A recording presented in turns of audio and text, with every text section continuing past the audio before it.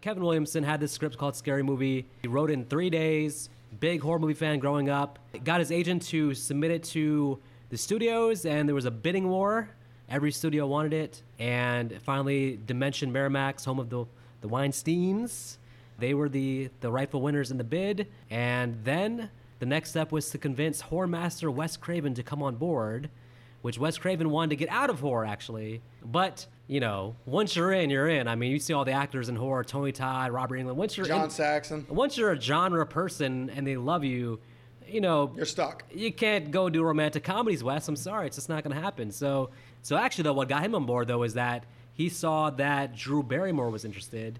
And that was like, whoa, this is actually could be a big movie. Drew Barrymore was a relatively big star at the time.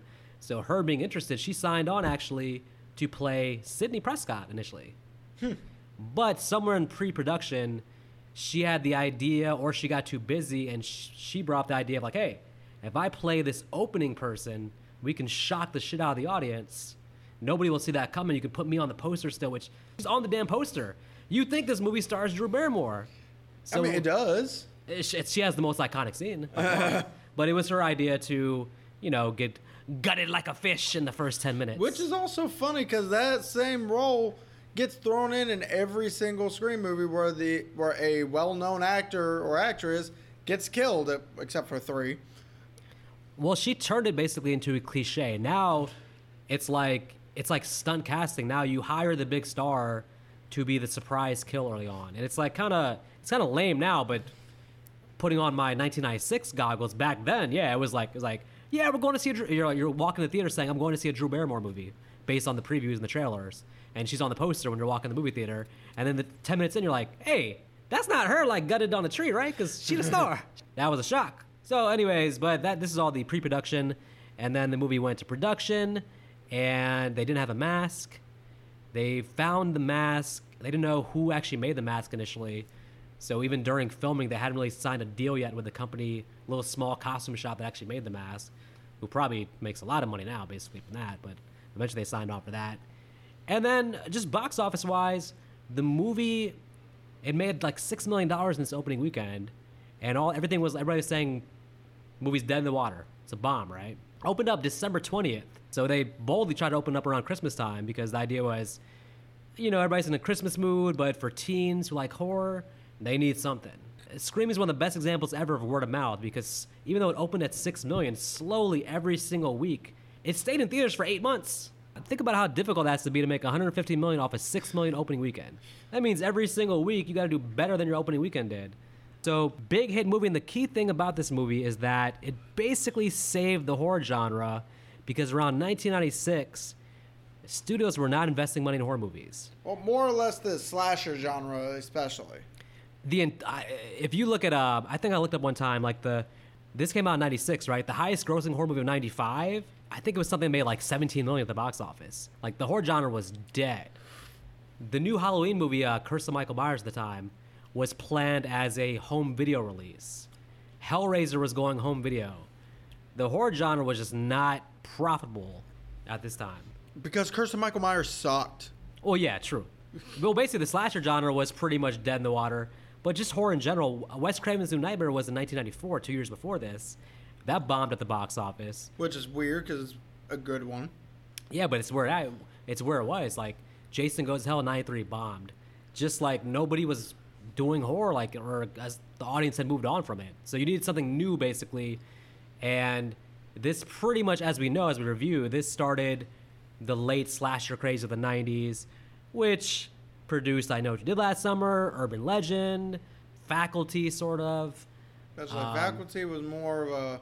There's so many other rip-offs of Scream late 90s. It was the exact same thing that happened back when Halloween and Friday the 13th came out, and then the 80s you had a whole bunch of slashers. That's 5-6 years. It was that way again in the 90s until ghost, gothic, Japanese-style horror took over with The Grudge and The Others, and haunted house movies came back in style. And since then, slasher movies have again pretty much been dead in the water.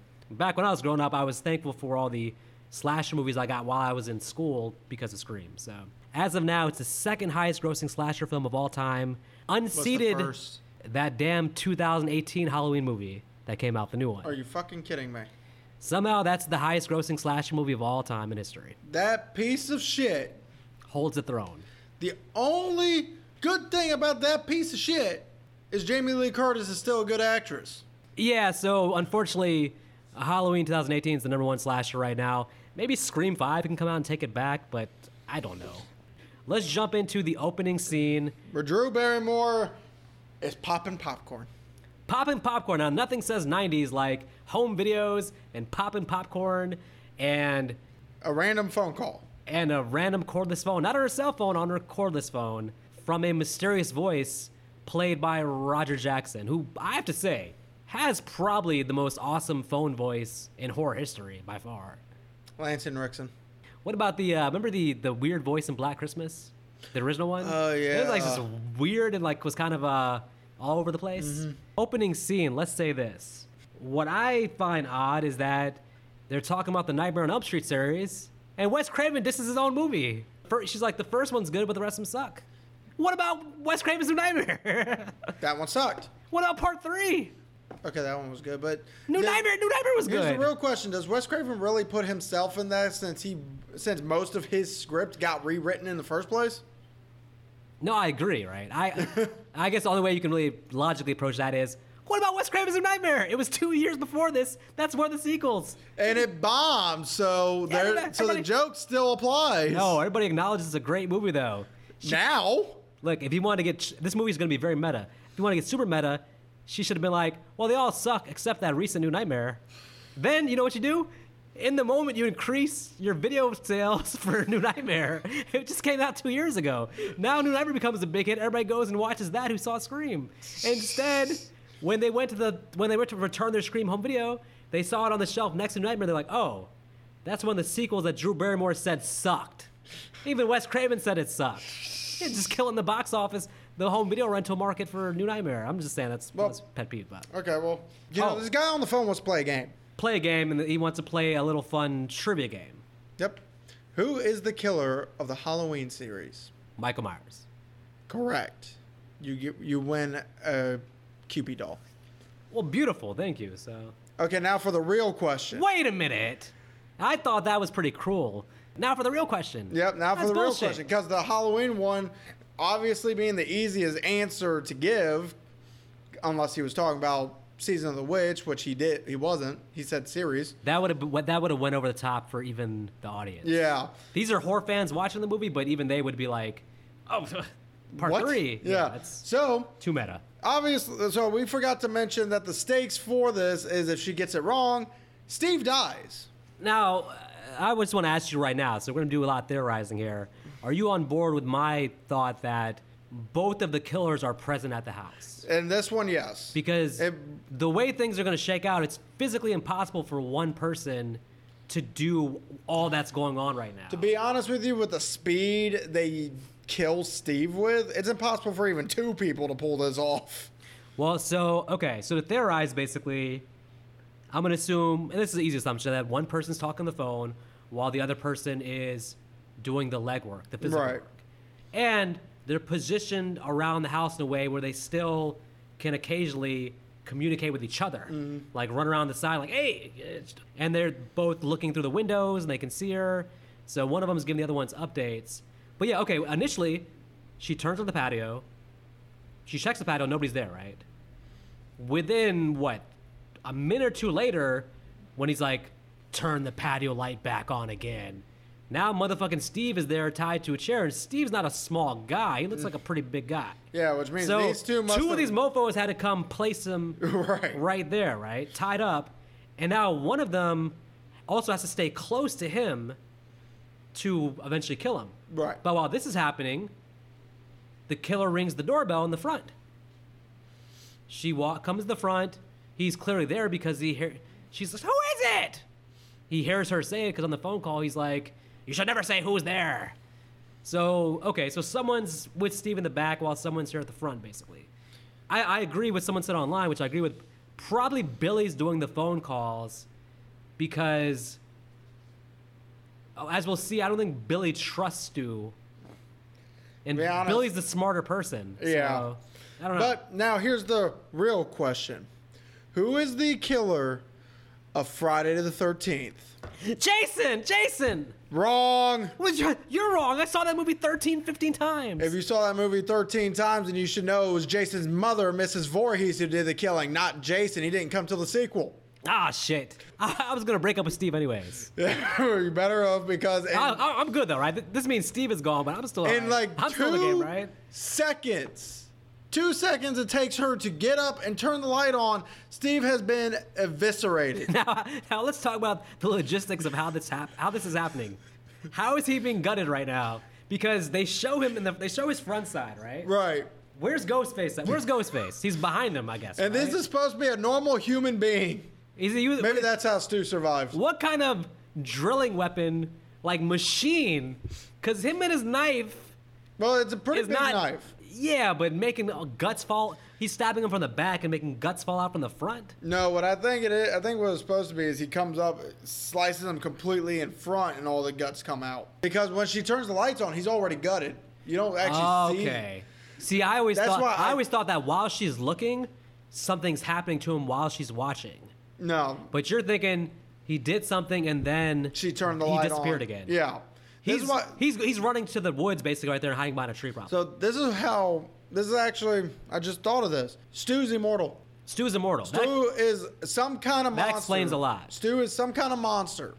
Because how the fuck can someone, in 2 seconds time of her getting the wrong answer, turning around, turning the lights on, eviscerate someone and pulls his guts out? His guts ain't just gonna fall out with the way he's sitting. He pulls it out. All right, well, listen. He tricked her with the Friday 13th question. That's a hard question. It's not. It's not hard.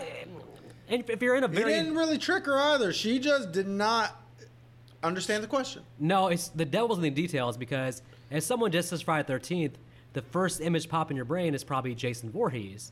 But he's clearly talking about the first Friday 13th, which you'd have to be really like in the moment, be like, okay, calm down, Mrs. Voorhees. She's like, Jason! She didn't think about it. She just went with the first answer, and that was the wrong answer. Well, are you ready for this next question? It's a real doozy. Which door am I at? And this is why this is bullshit. Because we've established there's one in the front and there's one in the back. Well, now, then technically she's not going to get the answer wrong. Here's what I don't understand. This whole time, now, she tells the killer initially, she's like, I'm calling the cops. And he's like, they never get here in time. So she's just like... Did it say they or did he say they'll, as in more of a present tense instead of a future tense? No, he says they would never make it in time. Okay, so more future tense, so he knew. We're out in the middle of nowhere. My thing is, she completely abandons the idea of calling the cops. I know that he's telling you that, and he's clearly there. But why give up that idea? Just very quickly, make a quick call. Yes, you're probably going to die, but at least they got to make their move quick then. And also, by the way, she's in a big-ass house, right? She's like cowering by the TV, right? Plant yourself in the kitchen with a butcher's knife in the corner, call the cops, make them come to you. You do realize that there's 2 entrances into that kitchen. I know, but at this point, she doesn't know that, though. If she doesn't know, so from her knowledge, she doesn't know there's 2 killers. She doesn't know which door they're at. She knows that once her boyfriend is killed, that's the sign of, okay, this is real. This is not a prank. This is some shit, and they're going to kill me because they killed him. They have to kill me. Maybe they're watching her, maybe they're not, but she needs to run to the kitchen right now and get the damn knife. She waits till the door comes to the back thing. Well, you know what she should have done? She should have been like those big-breasted bimbos and run upstairs. Yeah! She could have done what Nev Campbell does, what Sydney does later in the movie, but okay. After saying it. All right, so when Ghostface breaks the door down, right? She then finally takes Vic's advice, runs the kitchen, and gets the knife, right? She's chilling. Ghostface runs in the hallway past her, right? So when I first watched the movie, I didn't pick up on this stuff. Just reading online, looking at stuff, basically, start to put together, like, fans of this movie have, like, obsessively figured out, like, everything that's happening here, basically, to a level that I never even thought of. And the idea here is that what he's doing, Ghostface is running to the front door to open the front door for the other Ghostface, the other killer. That's why he's not, like, walking around looking. He's making a mad dash to the front door to let in, I'm assuming it's Stu ran in, he's going to let in Billy. She goes to the back, basically, She sees Ghostface in the kitchen, looking around. Here's what I don't understand. The first big jump scare is her looking up, and Ghostface turns around and sees her. And jumps and attacks her through the window. How the hell does he turn around and see her like that? Because he felt like it. From his peripheral, that makes no sense. He turns her like as if he's doing a jump scare. That makes no sense. And then he headbutts the window. He's wearing a Halloween mask, not a damn armor. He broke the window with his head. Well, he's a horror movie villain. He knows he's not going to get hurt unless he actually gets his head cut off. Okay. Lucky for her, mom and dad, or mom and stepdad, or either way, mom and dad pulling in. And instead of running to them, she takes a moment to look at them and say, "Oh, thank goodness. They're home. I'm good." And then for 10 seconds, she stands there. And then Ghostface crushes her larynx, I'm guessing, because that's the same thing that Michael Myers does in H2O against that cop. You know, crushes the larynx so they can't talk. Because notice how when she gets back up and tries to say something, her voice is completely shattered. She did a good job of, she holds on to the phone. Like, she won't let go of the phone. Which, even though she did. Eventually she did, but the whole time she's being drugged, that's how her parents can hear her sound effects, because you can hear her be like, ah, because... as he's gutting her like a fish. Intestines. He actually stuck to his word. Now, to support the theory earlier that Ghostface ran and opened the front door to let in Ghostface, when the parents come home, they come to a wide open front door. Mm-hmm. Literally, that just shows Ghostface came in and ran and opened the front door, because they walk into a house where the front door is wide open. The smoke detectors are going off. Smoke's around. Because the popcorn's melting. But, again, to support the idea that, well, I think Stu, he's not supernatural. His last name is actually probably Jarvis. This is another Tommy Jarvis shit. How the hell, in 2 minutes, did they get her hung up on the tree like that? Because... that is not a one-man job. That is not a one-man job. Because Stu is supernatural. No. I seriously think, at this point, Stu is death. When they see the mom there... fuck Tony Todd at this point. Stu is death himself. When they see the mom and the guy pull up, I don't think they're still taking the risk of actually being out there, like, all right, let's get her up on the tree. Yeah, grab 1, 2, 3, get her. Like, that seems like a lot when they're right there and your cover's about to be blown. So, but... somehow they get her ass on the tree and...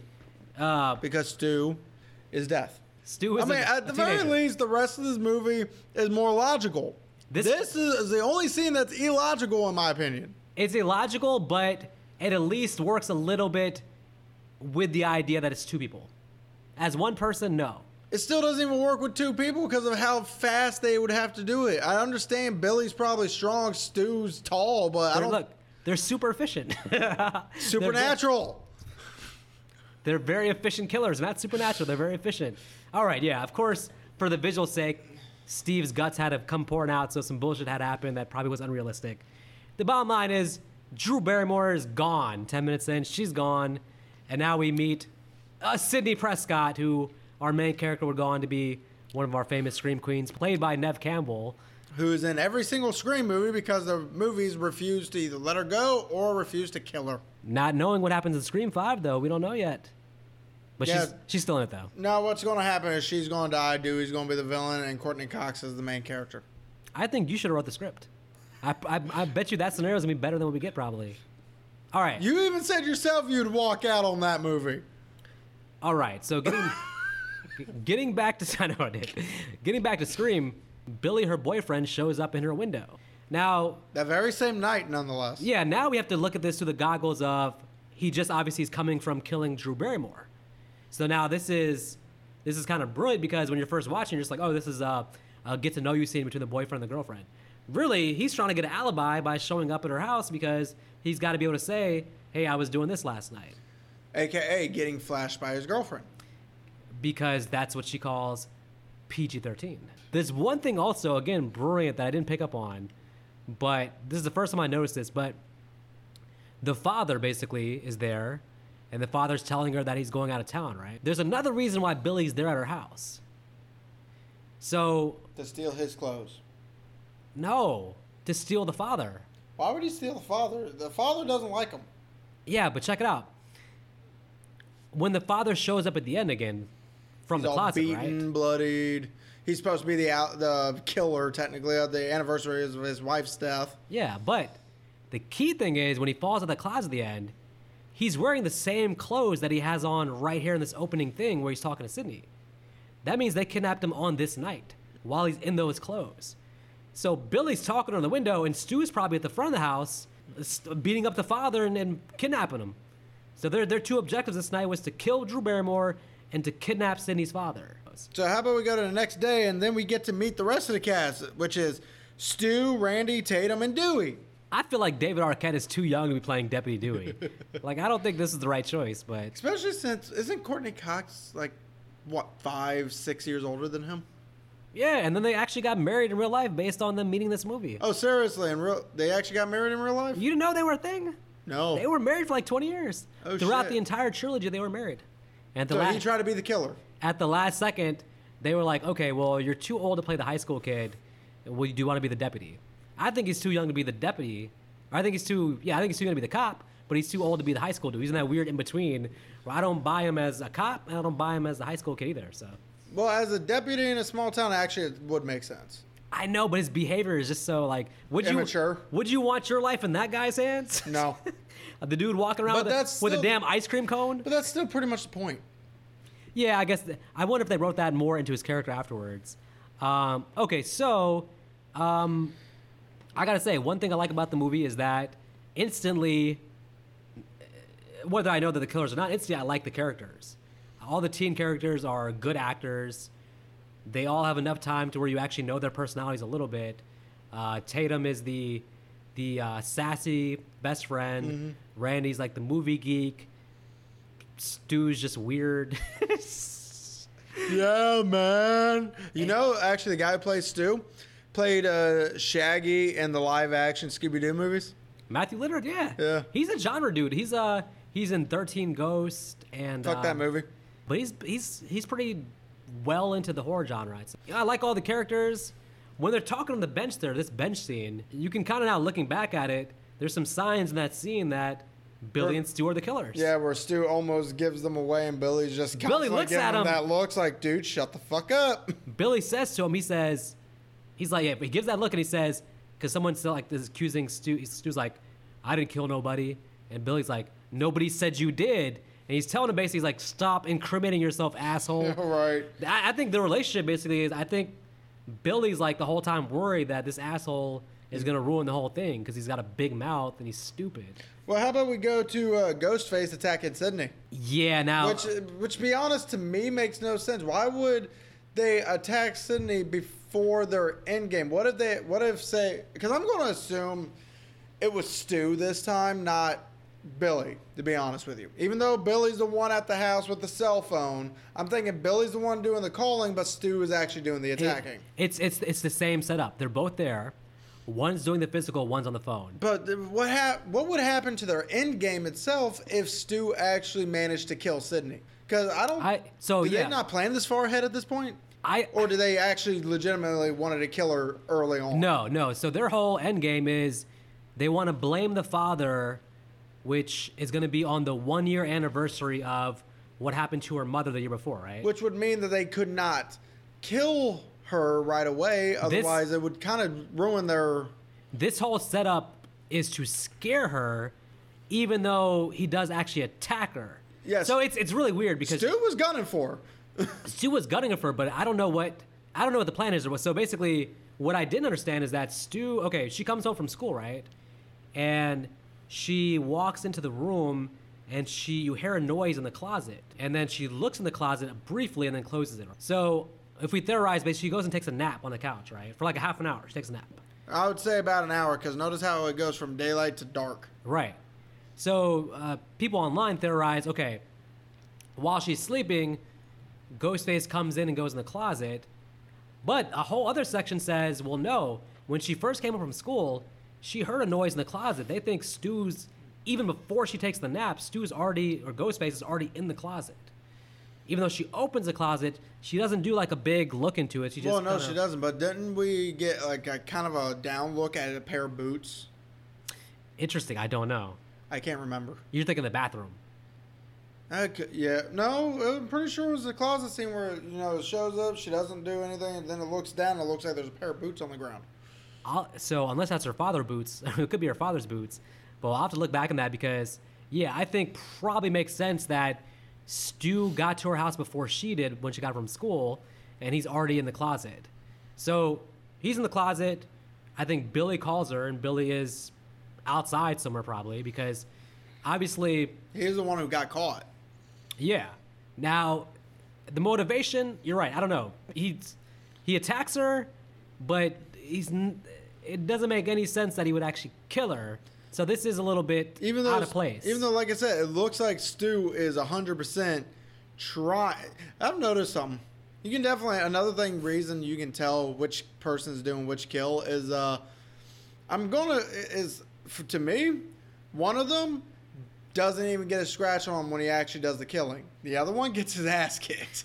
So Stu is a goofy ass killer. And gets his ass kicked. But that said, though, I'll say this, though. One thing that you can actually differentiate them in a big way also. They both have a different stabbing style. So this is something, again, that online they pointed out was that sometimes Ghostface, so one of the Ghostfaces winds up with one hand and a big stabbing motion with one hand, right?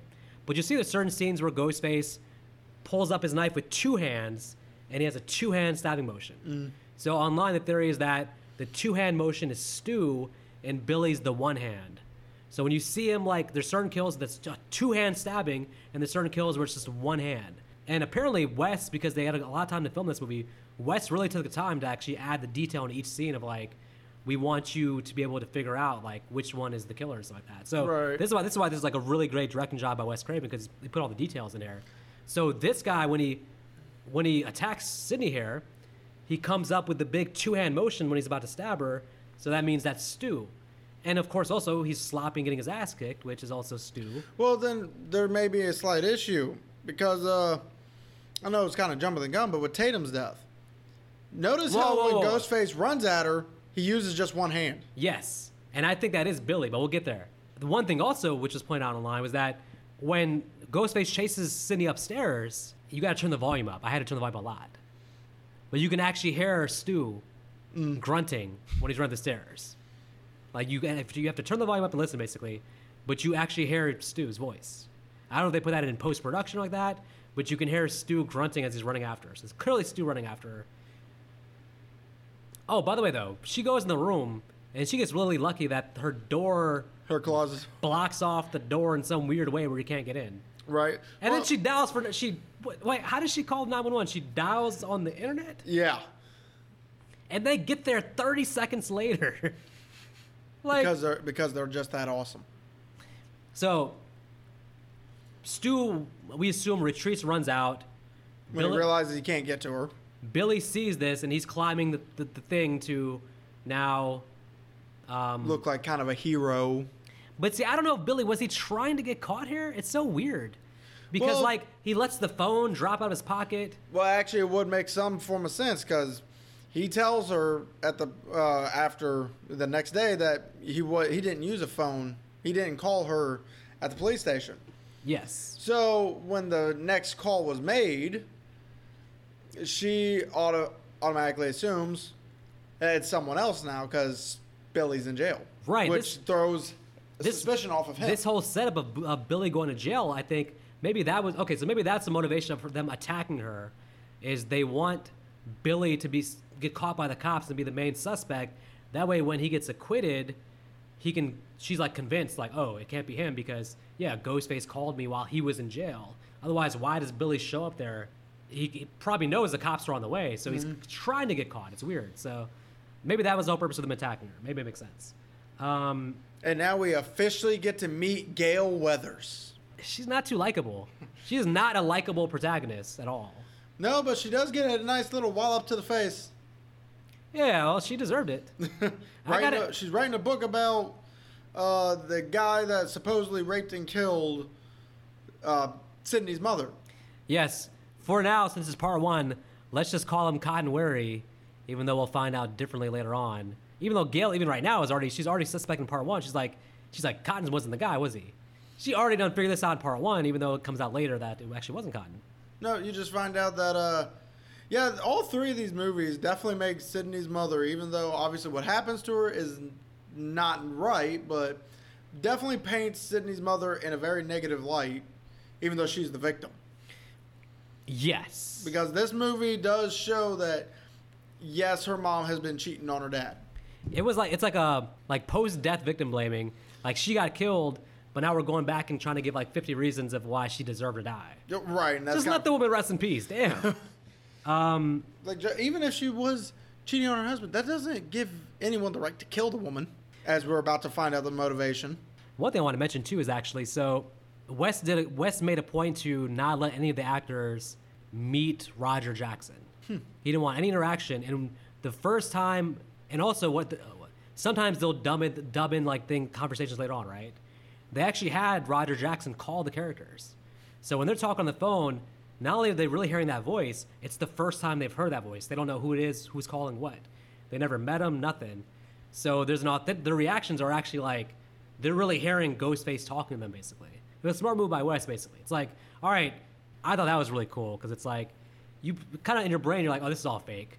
Like they're not even talking on the phone, but he had Roger Jackson on a disclosed hidden place on the set, like calling the actors to have the real conversation with them in the scene. So that's pretty interesting. Did Roger Jackson only play the voice, or did he actually play the physical killer itself? Because to be honest with you, even if you can see in visual cues who's doing what, be honest with you, Ghostface looks exactly the same body type wise. Yeah, Ghostface himself is just a stuntman. Okay.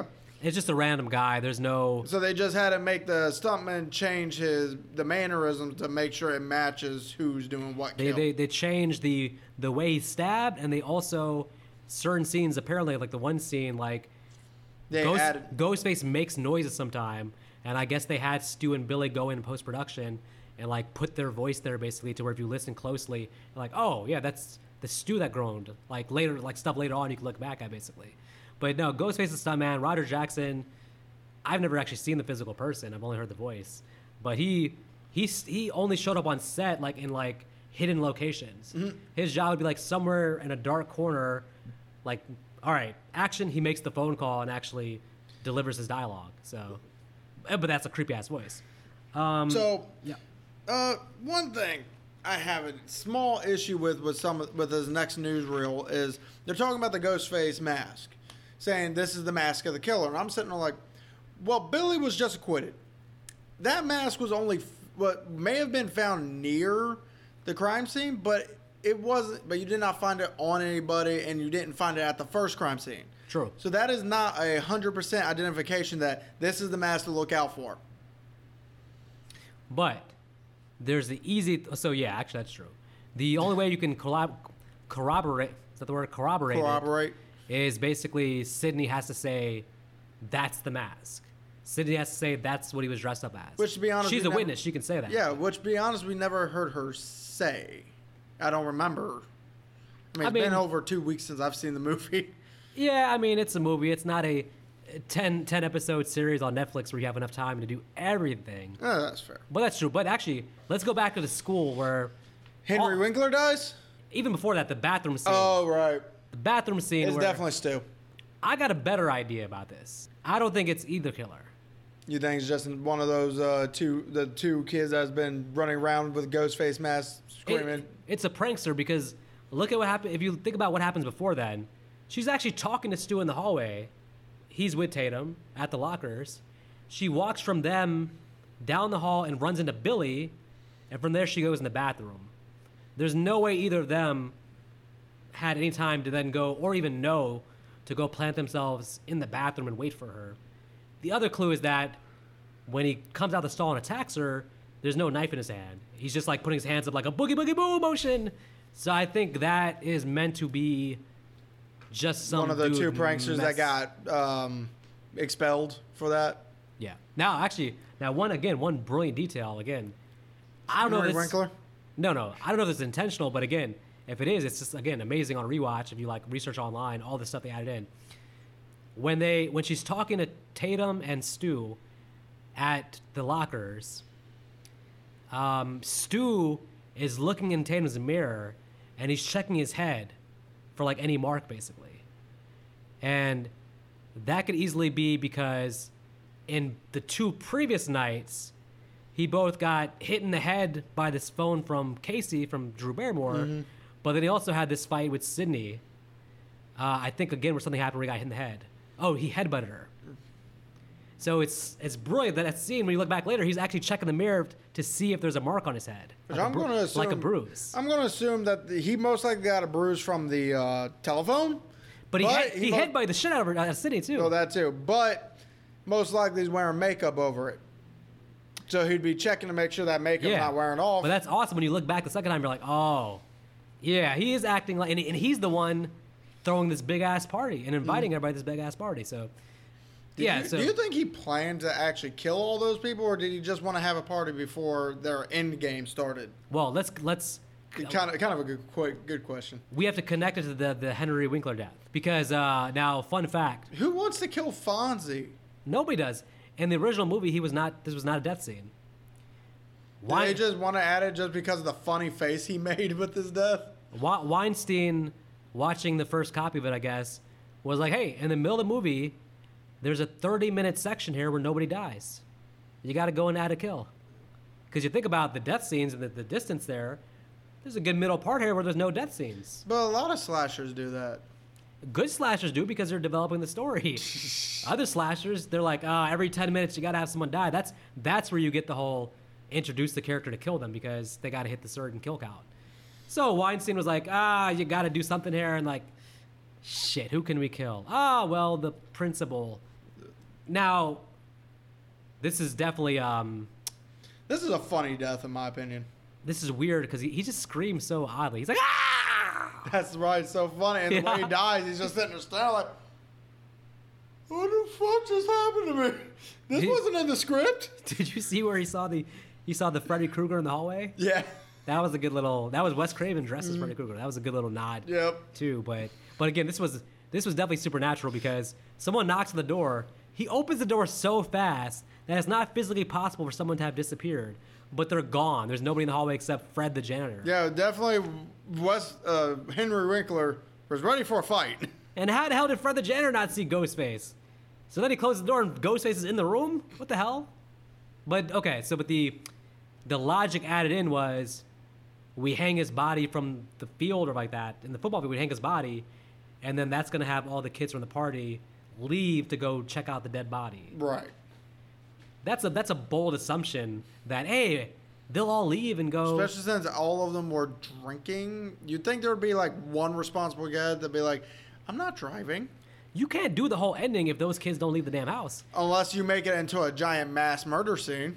Yeah, but they're 2 high school kids. Those kids together will beat their asses. I'm pretty sure that one kid with a knife, I don't think they'd be bold enough to even walk into a room with like 9 teenagers, some of them probably football players, and be like, all right, what's your favorite scary movie? I'm going to gut you all like a... They would kick their asses. They had to get them all out. There's 2 scenes here that are dumb as shit. Dewey taking these girls to a party? No, before that. During the day, they're shopping at the grocery store. Oh. And motherfucking Ghostface is in the frozen food section. Hey, what's up? He's in a reflection watching them. Don't mind me. I'm just getting some beef. I need some red meat in my life. Okay. You know, how in the plan could it be that they're like, all right, and then you as Ghostface, you follow them into the grocery store and you hang out in the frozen food section. Like, what the hell is this? It would kind of make sense if maybe they saw Ghostface, got scared, ran out, and then when talking to Randy, be like, well, Billy was with me the whole time, because Sydney still has her doubts that Billy may have been the killer still. Right. But, you know, if that happened, you know, Stu, instead of being at the movie group, being in the Ghostface, she sees him, runs out, and later on talks to Randy, and Randy says, Billy's been with over here this whole time. I don't think Randy would give Billy an alibi. He hates Billy's ass. That may be true, but he's not exactly the type of character to lie. I honestly think Randy at the video store has figured this shit out. Oh, he's like Billy's the killer. he hasn't nobody can put together the fact that Stu is the accomplice, because he wouldn't be linking. Because Stu is smarter. He does still do something dumb though. He's saying all this stuff to Stu about. He's asking him like, do you think Sydney will go out with me, all that stuff like that. From what I'm seeing in my brain, like Stu is like best friends with Billy, and Randy knows this.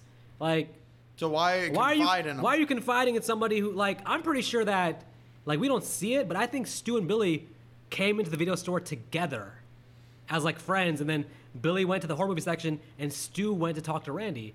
But I think they came in together. I think we know because they're plotting all throughout the day. They got at certain points, connect together, and like, all right, we're good? Yeah, this, that. I think they go in the video store together to both give them both an alibi, whatever, but... Where as you're bringing up the damn grocery store scene just doesn't make damn sense. There's one possibility. Another prankster? It's the only thing that makes sense.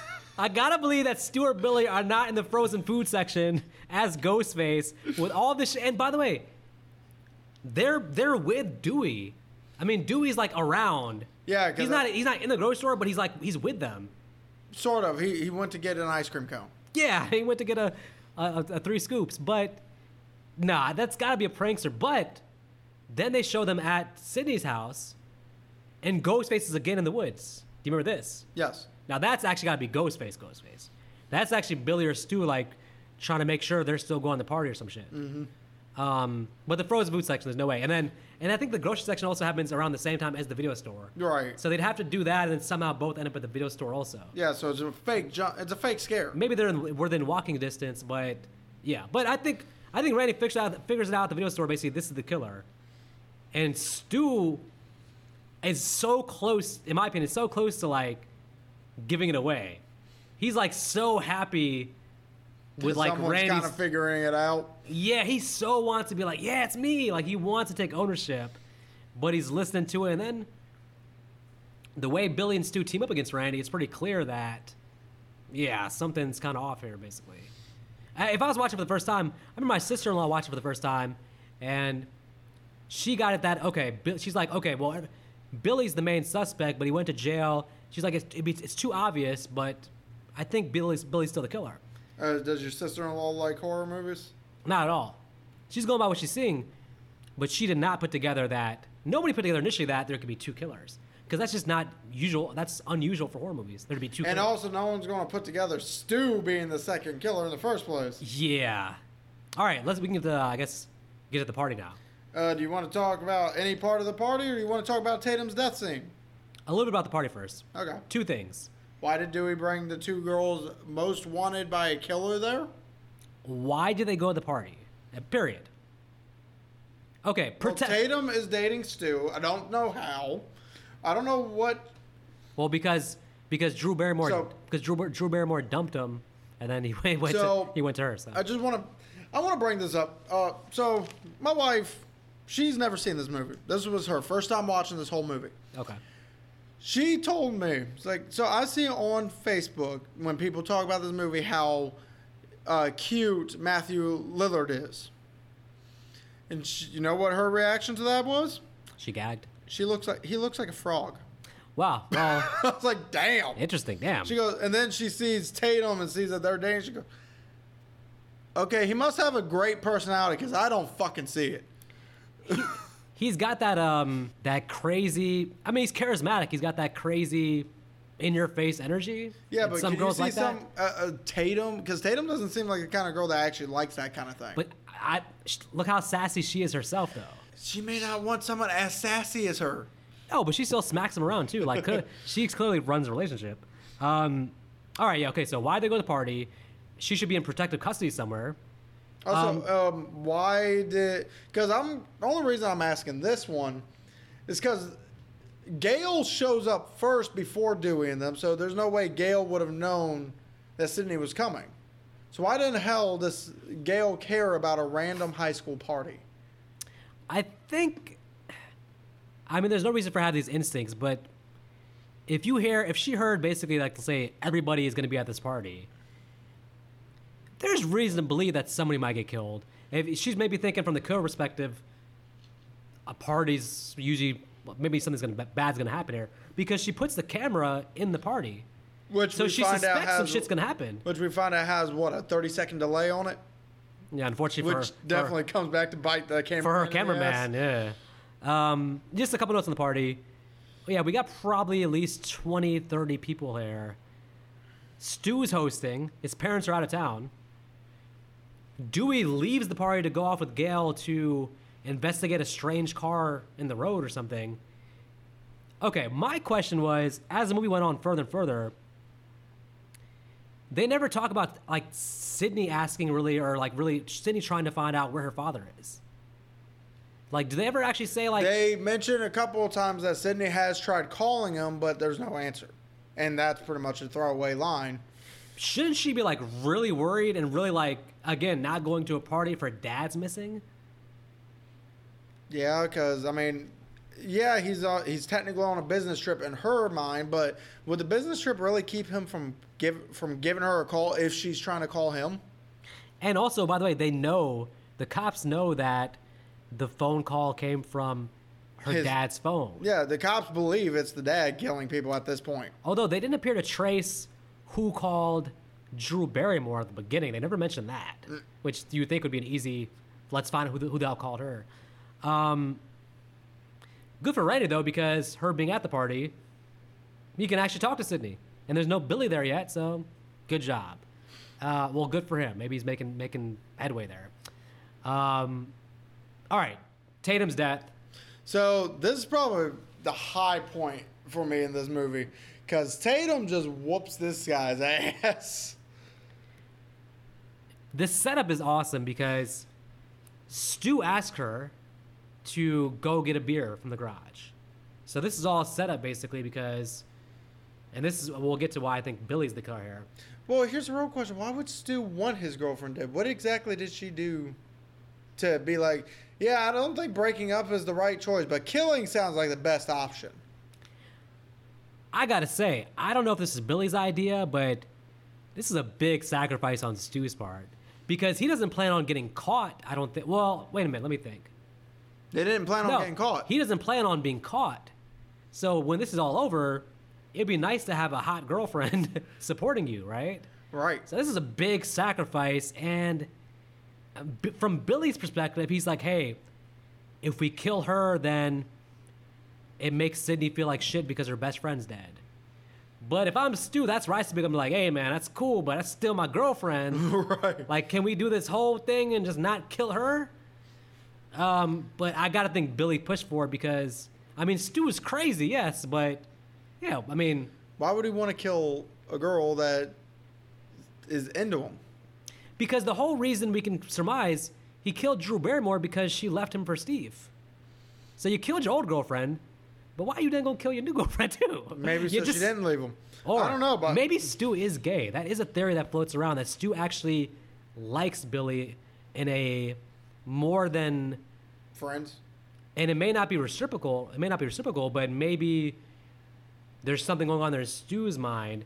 Because the man kills his ex-girlfriend and kills his new girlfriend, and all he's left with is Billy. So maybe, but the actual death itself, you're right. She kicks his ass. She does a stupid. I say this because there's no way in this girl's right mind did she think she was going to fit through this fucking doggy door. No, that was a momentary lapse of judgment. It was stupid, made no sense. She knew she had no chance there. And really, at this point, she had a chance. There's so many things in that damn garage she could have grabbed and started bashing this guy's face with. My question is also, when she tried it, how did she get herself she got herself so stuck that she couldn't get herself out? The garage door rose slowly over the course of like 45 seconds to a minute. Yeah. Plenty of time for her to push herself out. She got herself so stuck she couldn't get out. Those damn boobs.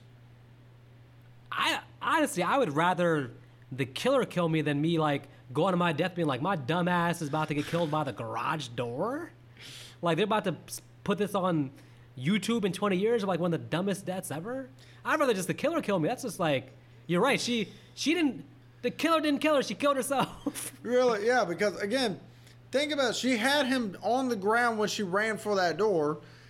And there's so many things, or if you look around the whole garage, there's so many things she could have used that she could have just picked up and started hitting him while he was down.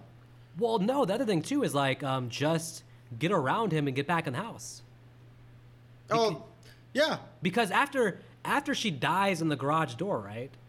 The killer simply opens the door and walks in the house. Now, that means the door wasn't locked. The killer didn't lock the door because he simply opened the door and walked in the house. Yeah. So she could have just got around and went back in the house. You go back in the house, there's 20 people in there. You're safe. Yeah, because technically what started that was she did try to go out. Door was locked. She walks away, and then the killer walks in, which would have unlocked that door. There was one thing that rang false to me also. I don't think she did this, and it doesn't make sense to me. Okay. When she finds out she's really in trouble, right? I don't think she ever really screams loudly. And you know there's 20 people in the house there. I'm thinking back to it. She never gives a straight, somebody help me! One yell, even though they're drunk in the next room and watching a movie. Before I die, I'm going to be like, at least trying to alert people. I don't think she ever really gives that big scream of like, so the killer's risking a lot by killing somebody in the garage when there's 20 people in the house there. Yeah. So she didn't really all scream. All she does is kick his ass and then do a stupid. The uncut version, apparently that death is more graphic too, so. Well, I don't really, to be honest, the deaths are graphic, or pretty good and graphic throughout. I want to see her eyeballs fall out. But I just wanted to see, as you brought up, an attempt to get somebody else's attention other than... She's the Sarah Michelle Gellar from I Know You Last Summer of this movie where... She does a stupid. But most people like feel... Either they feel like she shouldn't have died, she should have been in the sequels, or they feel like if you could bring back one character from this movie, most people like her a lot. She's a very popular character. You could easily have had her be knocked unconscious in the garage. But here's another question. Stu really does not give a shit about his missing girlfriend. No. He doesn't even say it to anybody throughout. I think even Sydney asked him, and he's like, I don't know. Like, so now... Are you high right now, bud? Right. With her dead now Billy shows up. But again, on the third viewing, when Billy walks in, he gives Stu a look, which to me is basically confirming, yeah, I killed your girlfriend. It's done. I killed her. Because he gives her a look like he gives almost like a sorry, bud, but it's very interesting. Here's another question. So we're at the part where everyone hears about the principal's death and they leave. Are you telling me out of all of that, nobody needed to go around to their car that would probably be parked by the garage and see the dead body hanging there? As you notice later on, they never moved that body. They never moved the body. They left it there. I guess no one gives two shits about a dead hot girl. They just want to see the dead principal. When they got the phone call of the dead principal, their minds were consumed with seeing... I guess this was the most hated principal since Ferris Bueller's Day Off, because they all wanted to get the hell out of there. I mean, he did just expel 2 people for a prank, which, yeah, at the time... Those 2 were at the party, weren't they? Yeah. I mean, and sure, at the time, it was a tasteless joke, but come on, expelling them for a joke? It's not like they had an actual weapon. They didn't have any weapon. By the way, again, this supports the idea that this had to be the pranksters at the grocery store. Like, how busy were Billy and Stu? They had to kill the principal, go hang his body up in the field, get to the video store, to the grocery store, to Sydney's house. Stu has to come back and plan his party out. They were some busy bees during this day. Oh, but here we get the most important part in this whole movie: horror movie rules. Well, yes, and I gotta give credit to this movie. Some of these rules make sense. I don't think drinking kills people in horror movies. Maybe drugs, but I don't know if drinking is necessarily a sin in horror movies, because that's way too common. That means everybody in every horror movie. Everybody dies. The have sex and die thing, that's a known trope. So which Sydney does in this, but that's why it's brilliant. They cut that with the rules basically. So they're like, oh shit, well she's breaking the rule right now. So yep. Well, now we get our final girl circuit. I guess cameraman dies first. Then we get our final girl circuit. No, cameraman dies during the final girl circuit. Yeah. What about Billy dying though? Yeah, fuck him. He gets stabbed by Ghostface. No, he doesn't. Yeah, he does. If you even mentioned, you saw it yourself. There's no tear in his shirt. Yeah, I saw it, and the audience saw it. how come Sydney couldn't see it? He turns around and shows, hey, no tearing my shirt. I don't know. All right, so yeah, so now we have Ghostface. This whole party scene, this whole ending, took 21 days for them to film this whole sequence. Well, it's a pretty... It's one of the most epic end of horror movies ever.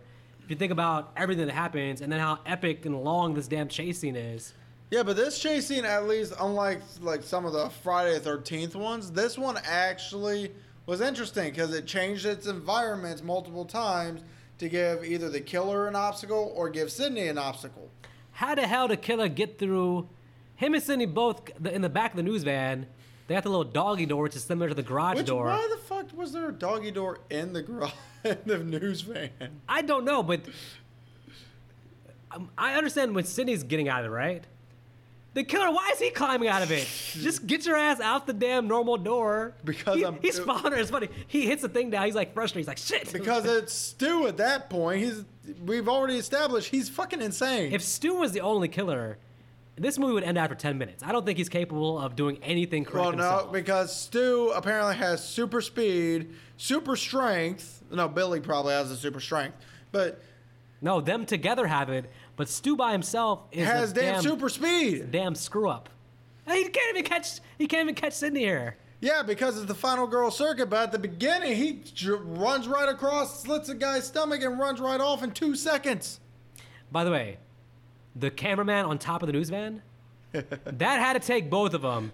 Not one of them is capable of putting up the cameraman on the top of the news van. I'm telling you, Stu, that's a two-man job. Billy has super strength. Well, it can't be Billy. He's still up the stairs. I think actually, though, I honestly do think, if you think about how things have shaken out, I think in between all this stuff, I do think Billy comes down, gets into Ghostface character, because think about who kills Dewey. So while all this is going on, Sydney's getting chased, Dewey goes in the house and comes out with a knife in his back. I'm pretty sure Billy stabbed Dewey. Yeah, that one would have to be... Because Stu was still out there. But Billy still didn't even need to be in the Ghostface outfit because damn Dewey dropped down and he was unconscious. But then Ghostface walks out the house and chases Sydney to the car. Now, that to me is Billy. Later on, they reveal that you remember Gail crashed her van, right? Right. They reveal that Stu went and checked on her. He went and checked to see if she was alive, and he thought she was dead. So while he's doing that, I'm assuming he's doing that. This is when Billy is chasing her to the car, doing all that stuff. And then also, in all this, Randy runs into Stu, because when him and Stu they both come running, they're both pointing at each other like, he's the killer, he's the killer. And Sydney goes, fuck you both. Which is the smart thing. I mean, that's a smart final girl moment, because she could be like, she just said, fuck you both. Perfect. Nope. Instead, this is when Billy comes downstairs. If you didn't know Billy was the killer, as soon as Billy comes back down, you got to be like, shit, he's the killer. Let's Stu in, and then shoots Randy stupidly in the shoulder. I didn't understand this because... Why the shoulder? Why not kill him? Yeah. Right. Shoot him in the shoulder. He's rolling on the ground. I think Randy smartly decides that at some point, I got to play dead. Well, so Randy just acts like he's unconscious. He didn't even roll over. He didn't even roll around. He literally just dropped down and did not move. He's smart because, like, okay, they're gonna forget about me if I play dead. I'm dead. But something tells me, I mean, granted, the shock from the actual pain of the bullet could have knocked him out. So I literally think, because you think about it now, the next 15 minutes goes by, I literally think he's playing dead the entire time. He's like, if I make one sound, I make one move, they're going to come back and put a bullet in my head. Right, because at this point, he's like, I cannot, one, he can't take both of them all at the same time, and two, they got a gun now. By the time they're giving Sydney the lecture and giving all their motives, I legitimately think they've forgotten about Randy. They've moved on, and they're talking about Sydney, and I think they literally have forgotten about Randy's body over there. And so Randy's like, I'm going to wait till the cops come, and then magically, I'm still alive. But I think they forgot about him. Well, they definitely forgot about Gail because she's the one with the gun now. She is. And by the way, when Dewey comes out, the mofo was dead. Now, the way it's filmed, he's dead. He falls over. The knife is in his back. So he doesn't pass out. He dies. So Casey did mention, yes, you can survive that. And yes, that would be the result. You would be passing out from the pain. Because most likely, small town cop, Dewey's never felt pain before. Not like that. I even asked, is it possible he could have... For that long? Yeah. Okay. And it's also possible that, no, he would not be paralyzed, because that was my first thought. Well, if he's not dead, he's paralyzed, because, as you said, it's in the spine. She goes, not necessarily. It could have literally, because we don't exactly see a close-up of exactly where the knife was. It's potential it actually may have gotten close, but still missed the spinal cord in general. Oh, no, I'll buy that. I mean, certainly by part 3, he should be paralyzed, because we'll see what happens in part 2. But no, but actually in the script, though, in the actual script, that was Dewey's death scene. He's dead there at the last second at the very end. Wes, because he liked David Arquette a lot, he filmed this extra scene. He's like, just in case, let's have him being rolled out, and if I want, I can add that into the end of the movie. And then when he's editing it, he's like, yeah, let's add him back in. But in the script, as filmed, that's actually Dewey's death scene. And the way it plays, it makes sense, because again, he just literally, he looks dead, and he's passed out for at least a half an hour afterward. So, but anyways, back to the end where the killers talk way too damn much. Oh my gosh. It definitely takes you out of the movie, because yes, there's a villain monologue in every one of these movies when the killer talks, but do we really need this many horror movie references in one 5-minute span? We don't. Literally, what was it? Very first thing when he shoots the kid, he says something, and he goes, yeah, I got that from American Psycho. It's like, seriously, bud? Yeah. I mean, I know it's a parody, but, the endings are supposed to be the most intense parts of the movies. Even Scary Movie it was still ridiculous, but still took itself somewhere. Well, slasher movies, though, tend to, when you get to the final girl, it tends to always, the killer becomes stupid. It's not scary anymore. With slasher movies, the end usually is pretty lame in most cases. Now, I'll say this, though. It is funny when they start stabbing each other. We've never seen that before. And in fact, Billy definitely wants to try and kill Stu. Well, he throws the phone at him, but it was an accident. It was like an actual accident, and Matthew Lillard just reacted to it, and Wes thought it was funny, so he kept it in the movie. But he's like, "You hit me in the phone, dick!" But that's just all improv, which is hilarious. But that wasn't meant to happen, because he did actually. The phone hit him hard as shit in the back. Like, if you actually watch it, it hit him hard as fuck. So, one of the problems I have is just that Billy has a clear motive. Yeah, you can understand completely why Billy did this. Yeah, you find out that Billy's dad was sleeping with Sydney's mom, and that's what broke up his family. So he has a perfect motivation. Stu doesn't really have any motivation. His motivation was peer pressure. Peer pressure. But my goodness, though. I mean, again, it's hilarious, but I love the line of, my parents are going to be so mad at me. I love it. It's hilarious. Did you really call the cops? You damn right I did. But this dude's getting back to the reality of oh, shit. What did I do? What did I do? And that's why I think a lot of this stuff was mostly Billy doing most of the stuff, I feel like. And then Billy gets stabbed and I guess passes out from that pain. Then Stu, I guess with adrenaline, even though he lost so much fucking blood, straight out pulverizes Sydney through a damn door or table. Again, two improv lines apparently are when he's when he says, "I always had a thing for you, Sid," and she's like, "In your dreams." Apparently, both actors, they just improv those lines. Well, at least with Stu, that kind of does add a little bit more creepy to the character himself. Because what always had a thing for you, Sid. What has he really done that was creepy throughout this movie? Not really anything except for being him. Just Stu is creepy. He's so over the top. Yeah, so that line actually kind of adds something to the character. I was like, yes. That was actually a pretty badass line. I like it. So she drops TV on his face, which just means he'll be in the hospital for a few weeks, but I think old Stu will make it. I'm pretty sure he should have been fried. He should have been fried worse than Kentucky Fried Chicken. Depends if it was a plasma or... It definitely was a tube TV. Yeah, it was a tube TV. One of those thick-ass 1990s tube TVs. And then we get Sydney versus Billy, which really didn't amount to too much, because then that's when you find out Gail's the one who snuck the gun away. Yep. You'd think, though, also, Billy would just be thinking to himself, because throughout this fight, if you look on the ground, Randy's gone. Randy had snuck out throughout all this commotion. I'm sitting there like, you'd think Billy would be wondering, hey, where did this body go? I'm telling you, man, Randy only lived because they forgot about his ass. Because he shot him, and it's like they're so eager to now Get to Sid. deal with Sidney and explain their motivations. There's no logical reason for them to leave that loose end. And then I think Randy plays dead, but I think when they're all in the kitchen, Randy's like, fuck this shit. He doesn't leave the house, but he goes, he crawls somewhere. Maybe he grabs the gun, goes outside because he's probably doesn't want to use it. Notice how he never touches the gun that we see, and then gives it to Gale. The thing is, though, at the very end, I do think Sidney comes over and picks him up, though. So he got himself back on the ground somewhere around there. Okay, never mind. Then I could be wrong. Yeah, he's still there, but I see what you're saying. When they're running through the hallway and stuff, it doesn't seem like he's still laying there in the middle of the hallway. So it could just be a continuity error at that point. Then I think it makes sense that he would crawl into a different fucking room because, like I said, he's reinforcing like they forgot about me.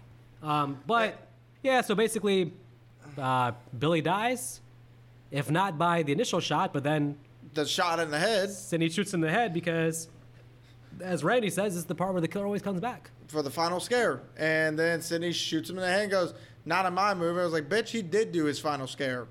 Not only that, but Randy should have added in, hey, if he doesn't come back, his mom might come for you, though.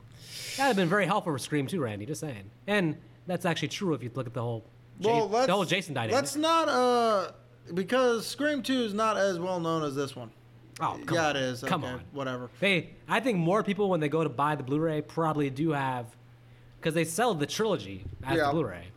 I tried to buy it all in the 4-pack, but it wasn't not available, so I had to buy the 3 and then the 4 by itself. And now you'll eventually have to buy the 5-pack if the fifth one's good. I still haven't even gotten Halloween 2018. If Scream, I got it because I have the Halloween collection, so I had to have it for the collection. I mean, to be fair, I waited till it was on sale though, at least. To be fair, I was not going to get Scream 4. I would have just stuck with 1 and 2 until you were like, hey, let's do all the Scream movies. In a couple weeks, we'll be able to give Scream 3 a second chance, Scream 4 a second chance. Maybe on revisiting. Maybe they've aged well. So, because I haven't seen Scream 3 since it came out, but I do remember Scream 4 is definitely better than Scream 3. Yes. Well, we gotta. I don't want to get. We want to save our thoughts for those. Yeah. So let's go ahead and get into our categories because I haven't written these down either.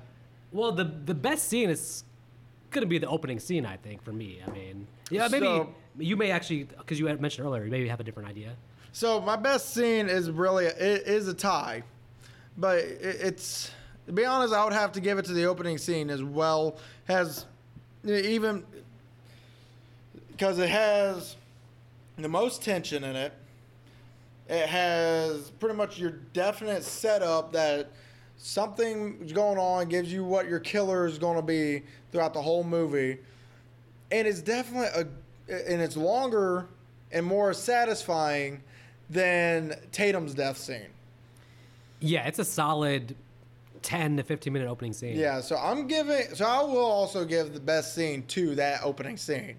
I just never after Scream, all this stuff became common to be meta and characters being self-referential and referencing horror movies.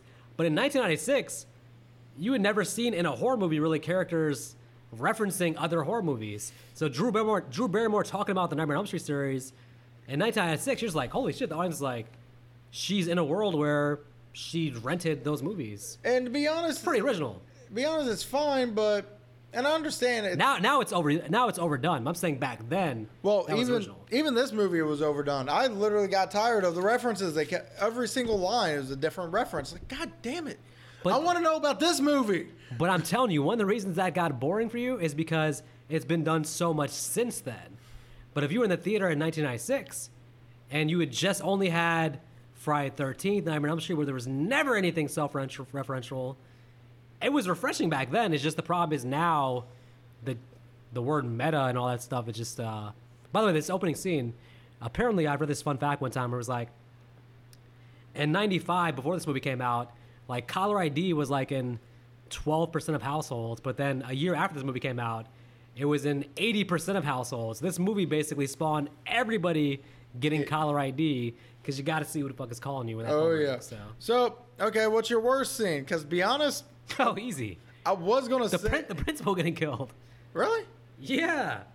To be honest with you, for me, it was the damn kitchen scene where they were going over their whole plan. Oh, okay. So Not mainly if you can separate that from the rest of the ending, I like the ending overall, but when they're in the kitchen talking so much, it's like if we can separate, not say the entire ending, but just say that 5-minute period there's like a piece of shit. The 5 minutes where they're going into such details and talking so much shit, basically. that we did not need that. Yeah. Yeah, But the principal scene feels like to me that it wasn't in the original movie. Well, and as you mentioned, it wasn't. That's why I'm honestly going to give it a break, and also mainly because we get Wes Craven as Freddy Krueger. Damn it, that's true. And to be honest with Okay, you, I'm gonna go to the kitchen scene also then. and to be honest with you, I cannot get over how much Henry Winkler's face when he dies just makes me laugh so fucking hard. He's a comedy actor. He's a weird casting choice for this role in this movie. Well, I mean, He's the Fawn, so as you brought up, if he didn't die, it'd probably be perfect for him. yeah, it's a nice cameo, but when he's dying, it's just like it's pretty random. But okay, And okay, so best performance. this is actually tough. For me, it's not. I'm giving it to Neve Campbell. Yeah, I think overall, I think she's probably. This performance probably is like in the top 5 Final Girl performances ever, because she goes through a lot of shit, and you can see in her face. You can see throughout the opening, because when you first see her, she's got a ponytail. She looks so innocent. As the movie progresses, it honestly looks like she ages a little bit. You can see where her face is actually getting harder, more done with this shit in a sense. I'll give a shout out to Skeet Ulrich, who plays Billy, because if I'm thinking about the character, if you're Wes and you're talking or reading the script, you're like, okay, so I'm playing a character who I am the killer, and I want to be obvious as the killer, but also I want to throw the audience off and make them think I'm not the killer, even though I am the killer. So I'm like the obvious boyfriend killer, but we're going to go down a route where I'm not the killer, but then I am the killer. He does a good job with that confusion in his brain of like, how do I play this scene? Because, you believe, like, at a certain point, you believe he is the killer, and then you're like, nah, it's too obvious he's not the killer. But then you're like, oh, shit, he is the killer. I got to give a shout out to him, too. So I don't as much as we've talked about him, I don't mind Matthew Lillard being so over the top. It gives it more rewatchability. You can watch it over and over again because of how over the top it is. honestly, I won't lie. I kind of wonder what would it be like if he was the only killer. Oh, man. Jesus. Think about how insane some of these scenes would have actually been. It would have been him getting his ass kicked in every scene. He'd have been falling all over the place, dropping the knife. Yeah, but then when he finally gets that kill, it'd be fucking amazing. Yeah, after everything would be like a 12-minute struggle. It's like, just stay down. I think all the vicious moments are Billy. I don't think Stu does anything noteworthy in the movie, honestly, as the killer. He attacks Sydney. Yeah, even if he was trying to kill her, she still got away from him. You have her on the ground, and you still have a scenario where she's upstairs, and so even he failed. Maybe when he brought up the knife to stab her, he remembered, oh shit, I'm not supposed to kill her yet. I think that's why he took so long. He waited until she could fight him off. So I don't know. So, okay, worst performance. This one's kind of hard because I wouldn't give it to anybody, to be honest with you. Maybe Sydney's father. Because he's only in like 2 seconds. It's only one scene, but he doesn't seem like her father. Because we don't see them interact except for that one scene. No. There's an easy answer here. Henry Winkler. This principal, when he gets killed. Gosh. I mean, look, I know maybe he's just being over the top, but if you had to give it to somebody, you got to give it to Henry Winkler. No, like I said, when it comes to the father, I'm going to say this, and it's blasphemy. The father in Scary Movie was more believable as the father than the father in this one. That goofy ass guy. Yeah, remember he even asked like, "Oh, were there any girls?" "Oh, sorry, Daddy, they're all dead." All right. Let's get to. I guess was there the thing of like something that we would want to what to explore upon? More? It's tricky. This movie is pretty tightly woven, where like each scene has a purpose of the plot. Because since we're going to review the entire series, there's no point in stating Sydney's mother's backstory. Yeah, you Because can. we're gonna get that. Right. On the surface, if just taking this by itself, you'd want to get more details on her, Cotton Weary, that whole thing. Yeah. But knowing what we know about the sequels, we know that that's going to be. If this was like self-contained, then we could say, okay, give us more back on that. But so I'll still say that, even though we'll find out more in the sequels. Yeah, to be honest, I'm not going to say anything because, as you brought up, tightly woven story for what we need, Yeah. and there was nothing really left to change. Well, yeah, there's really nothing left to ask. No Yeah. real questions to ask. Agreed. Okay, and what would you have changed? Me and you both said Tatum's death changed it to her not dying. Whether she leaves the house or gets knocked unconscious somehow. Unless you had something different to change besides Henry Winkler as the principal. Ultimately, I'm okay with her dying, but give her a better death. And the death scene itself, like I said, everything leading up to it is great, but she's probably the smartest character we've seen in the movie so far, next to Randy.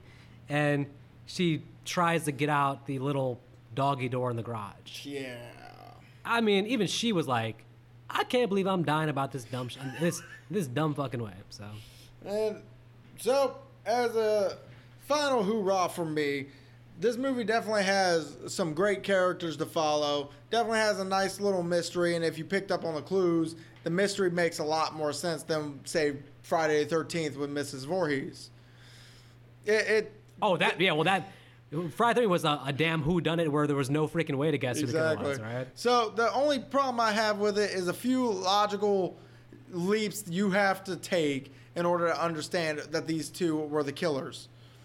And so the death scenes were definitely fun to watch. It was nice and gory. I would definitely like, you said that the new collector's edition is going to have like 45 seconds of just straight gore added to it. So overall, I'm going to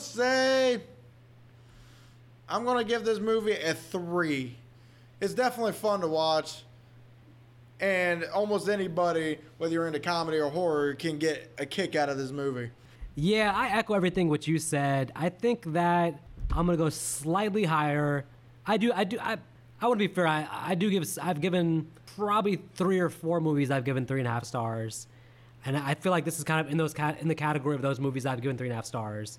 Mostly the problems I have are like minor flaws. They're not like huge flaws. The reason why I think the first time you watch it is 3 stars. I think the reason I go 3.5 is because these things I learned upon this watching, the little things that on a second watch that you can watch Billy and watch Stu and be like, oh yeah, this makes sense, that makes sense. And there's so much to theorize afterwards is why I think the rewatchability makes it 3.5 stars for me, because you can watch this movie and like pick up things you didn't pick up on the first time. So for that reason, I'm gonna go 3.5 stars. And also just, I think for me, slashers are my favorite movies, horror-wise. So that's my favorite subgenre for horror. And I think this is probably one of the better slashers of all time. So I'm gonna go 3.5 stars. On that note, if someone calls you sound like Ghostface, Ask him what your favorite scary movie is. and if he doesn't say Troll 2, just hang up the phone. He's not worth your time talking to. If he says Troll 2, definitely hang up the phone because he's just as fucking insane as Matthew Lillard. Oh, that's a high bar to clear too. So Anyway, everyone, as usual, you don't have to go home, but check out the rest of our episodes. You have a good night now. And we'll be back next week with Scream 2. So look for that as we embark on the next 4 episodes. Will be the entire Scream series. And so also search on YouTube, Let's Watch a B-Movie. No spaces, just Let's Watch a B-Movie. Will be the first thing that comes up. Subscribe to us. We got some exciting stuff coming up, some new videos, some on-screen reviews coming very soon. And that's all we have for you this week. Later, people. Good night.